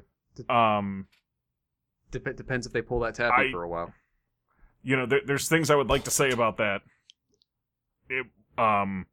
In terms of like stuff you don't want me to talk about. So I'm not gonna. But there's a possibility that stuff, So this might be an there's a easy tie-in explanation. We might be somewhere. just talking about this when we talked about Eternals in 2 months and connect the dots there. So But that's what I think That's we're going to see, just because it makes sense. Yeah, that's without grasping it like a whole bunch of different straws that you could really grasp at. yeah, I think that's the most. I mean, this is the time to lay your That's the outlandish easiest- claims and speculation easiest- on record, and we'll see if Yeah, 2 years from now easiest someone connection. called it. So, although if you see the trailer for the Eternals, it could be other things, I guess. But I think that's a much larger leap. Okay, so maybe we'll revisit after Eternals comes out and see if we think it's answered or if we still have to spitball and talk about who or what might be coming for these things. I don't know how much of a spoiler it would be, so I don't want to say, but I feel like there's That's safe. Yeah, we'll just move on from there. Yeah, like there's another thing going on with the Eternals that's even part of like their comic book storyline that's shown in the in the trailer and all that if you haven't read the comics you wouldn't know anything about that. I feel like it could definitely be tied to. It's centrally tied to the story of the Eternals. Because I purposely, I could have tried to research Shang-Chi before the movie. I didn't. I was just kind of let the movie wash over me and tell me what it wanted to tell me. I'm trying to do the same for Eternals, not research anything about Eternals beforehand and just let the movie show me what it wants to show me. And if I want to do some research after, I will. So if you're referencing anything from the trailer and comics, assume that I don't know anything and we're just going to try to keep it that way. Right, and that's why I'm not saying anything, but Yeah. I'm saying it would make sense Okay. to be either what Andy said or a beacon to what you're going to see in a month and a half at the All right. Eternals. So then, yeah, what we'll do is we'll revisit this question for Eternals review whenever we get there and see if we need to add anything to it or specify anything else. We could actually, what we could do is almost have like an MCU segment for this new phase as like almost like a connective tissue segment. Okay. Where almost like something carries from movie to movie. Right now we think it's going to be like the rings and their origin and whatnot, and we'll check that at the next movie segment and see what we think will carry over to the next one.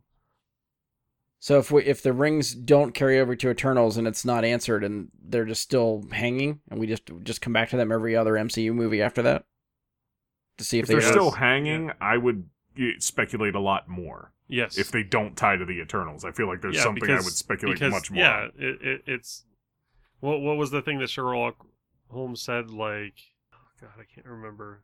Something about checking all the evidence, and no matter how improbable what the evidence points to, like, you've already eliminated all the other possibilities. I feel like I know where you're going, but I don't remember the quote either. Yeah, but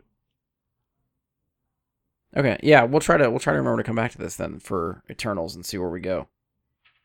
I guess just quickly, what did you guys think of the Abomination cameo? Because I sort of forgot to bring that up when we were talking about the movie. So I'm going to go first on this only because this is the last of my 3 points of my list. I didn't understand why it was there. And after 13 years, and you have this character show up with everything that occurred in between, and you just throw it in here, and it's presumably, like, I think it's already been confirmed that Abomination is going to be a part of the She-Hulk show. Okay. There's a lot of heavy lifting that they're going to have to do to make it make sense as to why it was done in this way. Like, I thought not that he would play a big role, but not like it. I don't understand the whole point of giving us that in the context of this Fight Club, just to show us afterward that him and Wong are kind of on a thing together, that they're kind of setting up the fights. And whatnot. Yeah. Like, I didn't understand the point of it whatsoever. I think you'll get there eventually, and I think one, it was to show partially how badass Wong is. That Wong is going toe to toe with Abomination, and he's just like, punch yourself, bitch. Like, that was kind of fun. Sure. But the other aspect of it, I think, is it's setting up the Thunderbolts or the Dark Avengers. It's just another step on that trail. Which it may. Like I said, given the big scale, literal universe-altering stuff that happened at least once, if not multiple times, in between the only 2 times you see this character, and all you get is this presentation in this context, I didn't see the point in having it there. It underwhelmed me for sure. Like, considering this was one of those things I was like, oh, fuck, that I caught this somewhere, someone told me this and spoiled this for me. And it was literally 2 minutes of screen time to just be like, hey, look, Abomination still exists and he's still in the MCU somewhere, living his life. So, peace. Yep. Like, I was like, what the fuck? Like, I thought this was going to be... I honestly thought, when it was sort of spoiled for me that Abomination is in the movie, and I knew that it was part of that, like, Fight Club sequence, I thought Shang-Chi was going to fight Abomination. That was what I expected to see. That didn't happen. He was in there for 2 minutes and then moved on, and then I was like, all right, well, that was really, really lackluster. I mean, to be fair, Shang-Chi at that point, without the rings, could not handle Abomination. It's still a fight I would like to see. Like, whether he gets his ass kicked or not. Like, I feel like that would just be puny smashed and dead. Either way. That's why I think, like, to me, that's why I wasn't going to see that fight there. When I, like, you know what I mean? When I was coming into it, I was like, it wouldn't make sense if he doesn't have the rings. Like, when it came up at that point in the movie that they're getting to the Fight Club. Yeah. I'm thinking to myself, like, there's no way he can be fighting Abomination in here. Because I was thinking, like you, going from the trailer, like, oh, that's what's going to happen. And then he gets there, and it's so early, I'm like, this wouldn't make sense. Well, to me, I felt like that was a way to for another stepping stone to him proving that he can handle himself. If he can handle himself against Abomination, and not to mention, like, we don't know if, assuming they fought, we don't know if the fight would have made its way to the conclusion, so he might have got his ass kicked, but someone broke up the fight before Abomination finishes him off, or vice versa. I don't know. Either way, it's still a fight that I wanted to see and was disappointed when it did not happen in the movie. Yeah, if he had some powers, I would say yeah. I would want to see it. Him just being a fist fighter, I feel like it's not a fight. Like, the Abomination is the Hulk power level here. Yeah, I'm he's not trying to argue who's going to win one way or the other. It's just, I'm just saying it's a fight I wanted to see in the movie that left me disappointed when it didn't happen. Andy, I don't know. Did you chime in on Abomination's little cameo? What'd you think? I tend to agree with Josh. Like, why? And what happened that he was so subservient to Wong and be like, okay, yeah, let's go back into your hole. Like, what? Like, seriously? He was just like, yeah, okay, let's do this. What is happening there? Yeah. It's very weird. Like, are they sort of trying to build their own like Suicide Squad thing. I don't really know, or Dark Avengers. Some kind I of guess would be- Suicide Squad. Yeah, some sort of anti-hero group. I'm not sure. Well, the last time But- we saw Abomination, he was in Shield, like a Shield detention center, right? Did we ever see him after? What would that be? Not Queens. Well, I know he's referenced in one of those one shots with Coulson, and you're Yeah. led to believe he's in Shield custody, right? I think. Now that would have been before the first Avengers movie, so between now and then, I don't know how he traded hands to be. I must not have seen that one shot then. I don't recall. It's been probably several years since I've watched most of them. It's supposed to lead into like I think it's Sitwell and Coulson talking about Abomination and trying to recruit for the Avengers, and more or less they try to play it where the end of Incredible Hulk, Tony Stark shows up to talk to General Ross. Right. You're under the impression he is there to talk to General Ross about the Hulk.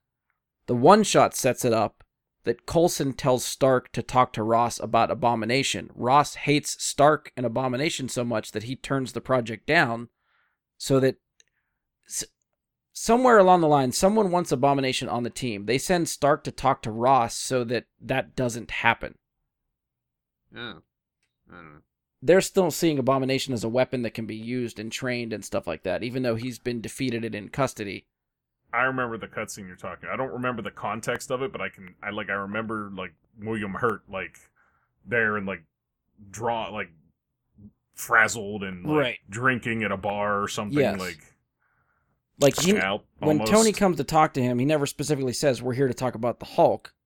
He just says we're here to recruit for like the Avengers or something like that. And the whole context of the one shot changes the way that conversation is plays out. Where you think he's there to try to recruit the Hulk, but he's there to piss off Ross so that the Abomination doesn't get picked for the team. Either way, long story short, as far as I'm concerned, from the one shot, he ends up in Shield custody at that point.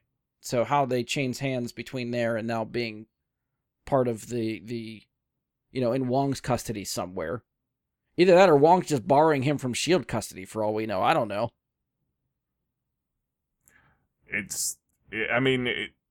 To set up like what Andy mentioned, the Suicide Squad thing, the Thunderbolts was a thing that came about during Civil War in the comics. When, they needed more superpowered people to track down the heroes that weren't willing to sign on. Was like how that started. Yeah. And when it came to, I guess, like characters like Abomination, Red Hulk, which is Ross, if you're not aware, it was something that they turned to these bad people and said, like, how do we handle them? And in most of the cases, like Abomination, they chose not to bother, which is why it still confuses, like, me, why they would, like, Blonsky was kind of off the rails Right. at the end, and bringing him back in would be a mistake, which is why I thought when they were going this route, they were going to do the Red Hulk route with Ross. But I guess we'll find out what their whole Yeah, I plan think is eventually. A lot of the things we've been reviewing as far as MCU related stuff lately, I feel like we do keep coming around to Dark Avengers and Thunderbolts stuff. So you're right. I think they are building a team for one of those squads, one way or the other. I don't know when we're finally going to see the assembled team together, but yeah, I think we are definitely leading that route. So we'll see where they pop up. Yeah. Anything to add one more time around, or we'll go to rating for everybody? The Fight Club, did you guys notice there was another like sort of cameo in the Fight Club? I don't know. You might have to tell me. The serum or whatever that the second Mandarin uses on his soldiers. the Extremis. Oh, yeah. The Extremis. There's a fighter in one of those like low level cages or whatever that he was calling that had that serum in him. You're right. Yes, that is familiar. Yes. Good call. And you also didn't mention the second credit scene. Oh, yes. When Zayling is meant to quote unquote dismantle the Mandarin's organization, but then we see her building it back up. So she seems to be, in charge of the 10 Rings now? The end credit scene says the 10 Rings will return. So is this going to be another, Hydra-esque organization that we're going to have to see pop up in multiple movies? Is that sort of what we're expecting? I'm not totally convinced that they'll be all the way evil, though. You don't think? I mean, I said, I'm not totally convinced of it. Okay. I think there's a neutral. chance that it's only evil when it comes to what she wants, but willing to help the good side if needed. Okay. Like one of those anti-hero Venom, but an organization. Yeah, I think I don't know, my impression of it, even given the story of the movie, I still kind of ended on she's evil and this organization's evil, is the takeaway that I took from it. Did they turn her into a lasting version of the Mandarin going forward as a new version of that villain? I don't know. Somehow, See, I don't know way if at some point. I guess one of the things I meant to research and never got around to is I don't know if that character in the comics turns into another villain or sides one way or the other to something in the comics. I don't know enough about her. Almost Same. like the title Mandarin, it gets passed generation to generation. That's what I was thinking, because if she's in charge of the 10 Rings, that would be the Mandarin. You know what I mean? She would become the Mandarin. Right. Maybe take on that title. And because is he ever officially called the Mandarin in this movie? I don't think he is. I don't think he ever refers to himself as the Mandarin. Yeah, so perhaps she takes on the title or something along those lines. It could be something like that. Yeah. Josh, what do you think? I was actually sort of thrown off by the impression and the mood that they were giving us out of that cutscene, that stinger, because I thought that her character growth and her arc was not just that I am sad that the culture of my father and his organization growing up excluded me as a woman, and I would have loved to be in on all of the crime boss aspect of it. Not just that, but then that she was rebelling against what he and the organization were doing just as much as Shang-Chi did. So when it came back around to the end, and they are showing us, okay, now she's sitting atop it, but the mood of it really does give that vibe off entirely. I was thrown off by it. So maybe there was a disconnect that I had throughout the movie about her per se. But I guess it'll, we'll just see how things move forward. I guess either way I'm okay with it, and then I'll have to just, rewatch this at some point in a different light.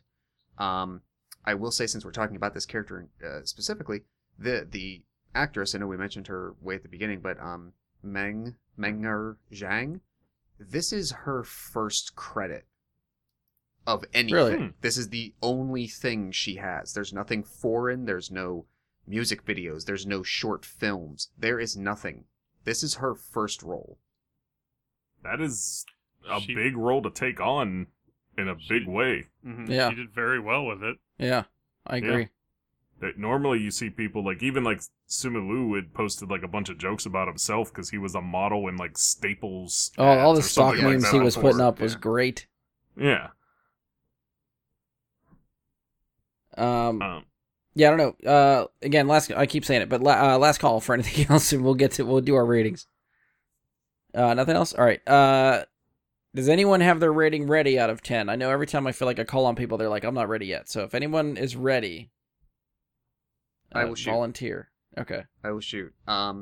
This could change over time, and I don't know if this is this is not indicative of any kind of ranking of MCU in general, but this is just my feeling after the first time I've seen this, and just how good I'm feeling about this movie. I think as a film that was made, and the success of this film and the product that they put together, I think I'm giving this a 9.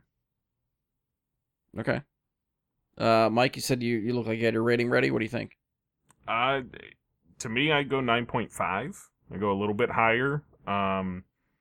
Because if you can't tell, I really enjoy like martial arts films.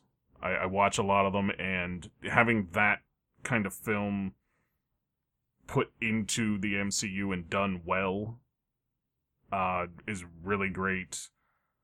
And I cannot wait to watch it again. I cannot wait to see where they take the character next. Like I said, I don't really have anything bad that I feel about the movie. To me, it was incredibly well done, and it's gonna, I think, go down as one of the better ones we're gonna see. Nice. Andy, what do you think out of 10? Out of 10, I was going to give it a 9. Okay. You can elaborate, or just leave it at 9? And I think my original score was going to be an 8, but after, like, that's just coming out of the movie, like, okay, I really liked it. But yeah. The more I sort of, like, digested it and talking with you guys, I'm like, oh, yeah, I like that. Oh, yeah, that was good, too. Oh, yeah, that was pretty good. For once, we can bring someone's rating up instead of shitting on it and bringing it down. Yeah, it just, like Mike said, like, I wouldn't say I'm like a martial arts movie connoisseur or anything like that, but I do enjoy them, and it struck those chords to me for the genre, and mixing it with Marvel was really cool, so I'd give it a solid 9. Yeah, I think this might actually be like one of our highest reviewed Marvel movies. I'm actually looking at 9.5, I think, for this as well. I really like this, and it's just the amount of love and attention that went into this thing. Like, I think it's just fun. Again, for being 20-some movies in, 25, 26 movies into the MCU as a whole, and to still find something unique and different every time you go to see a movie. Like, I just have to applaud Marvel for that kind of thing. They know how to make their fucking movies, and it's great. May I also add that Jess is not a big fan of, like, superhero movies. Yeah. Generally, and she really actually very much liked this movie. So nice. I think that says something, that someone who's not generally a fan of that genre, that it also impressed her. Yeah. I'm not going to make everybody try to figure out where it fits in your ranking of MCU movies. I don't think this will crack top 5 for me, because I feel like my top 5 are very hard to crack. But this is definitely in my top 10 for sure out of the MCU movies, and it's got to be like 6 or 7, like just missing the top 5, I think, for me. But yeah, I love this movie a lot. I would gladly go see it again. I'm gonna try to see it once or twice before it leaves theaters again, because I want this movie to make $1 billion, which it's not going to because we're in a pandemic. But I feel like if we weren't in COVID times, this could have very easily hit like Black Panther money. Yeah. Like, I wanted this movie to be that successful, because I think it deserves it. Did the Panther do a bill? It did, yeah. And this, like, honestly, with how big the opening weekend for it was, even in the whole pandemic thing, I think it very easily could have hit those numbers without a doubt. Like, it was on track during this time. I mean, it crushed any of movie that's come before it during the pandemic, correct? Like, it's not even close. Yeah. So, this one got people out to the theater. Yes. Yeah.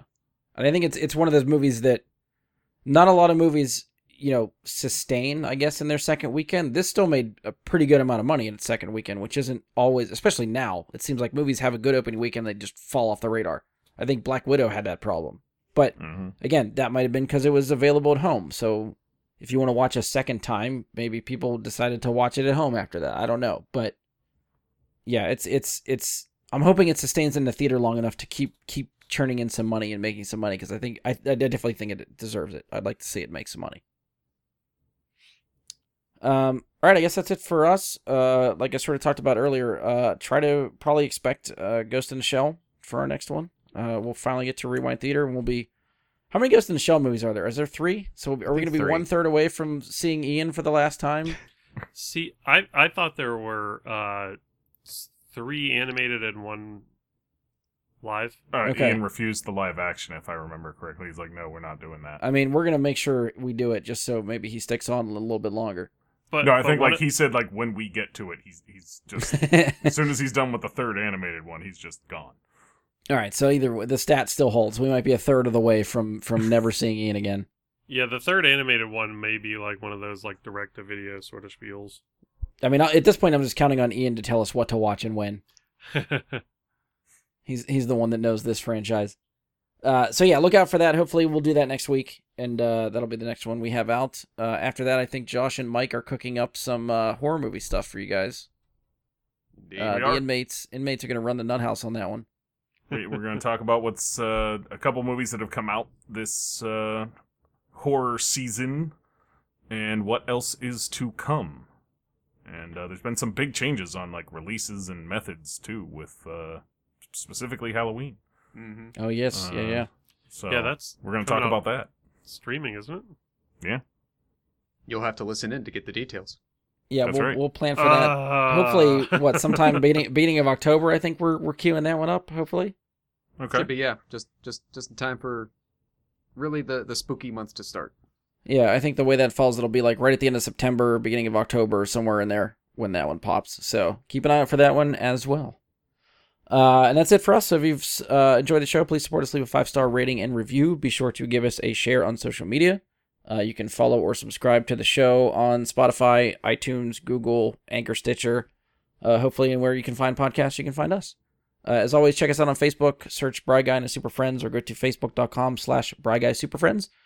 You can send us questions, comments, topic suggestions, and any of that stuff there. Try us on with an email, bryguysuperfriends@gmail.com. It's live, it works, I won't check it. Hit us up on Twitter @BGSuperFriends, that I will be able to see. Feel free to follow me on Twitch, Jedi Bry Guy, that's Jedi with an I, Bry with a Y. Andy, shut up. And whenever we decide to do a live show, we will probably do it there. I keep bringing it up, but I feel like what you guys don't know is we have so much technical difficulties behind the scenes. I'm very hesitant to ever do a live show again because it's going to fall apart. But if we ever get our technical issues figured out, we will try to do another live show.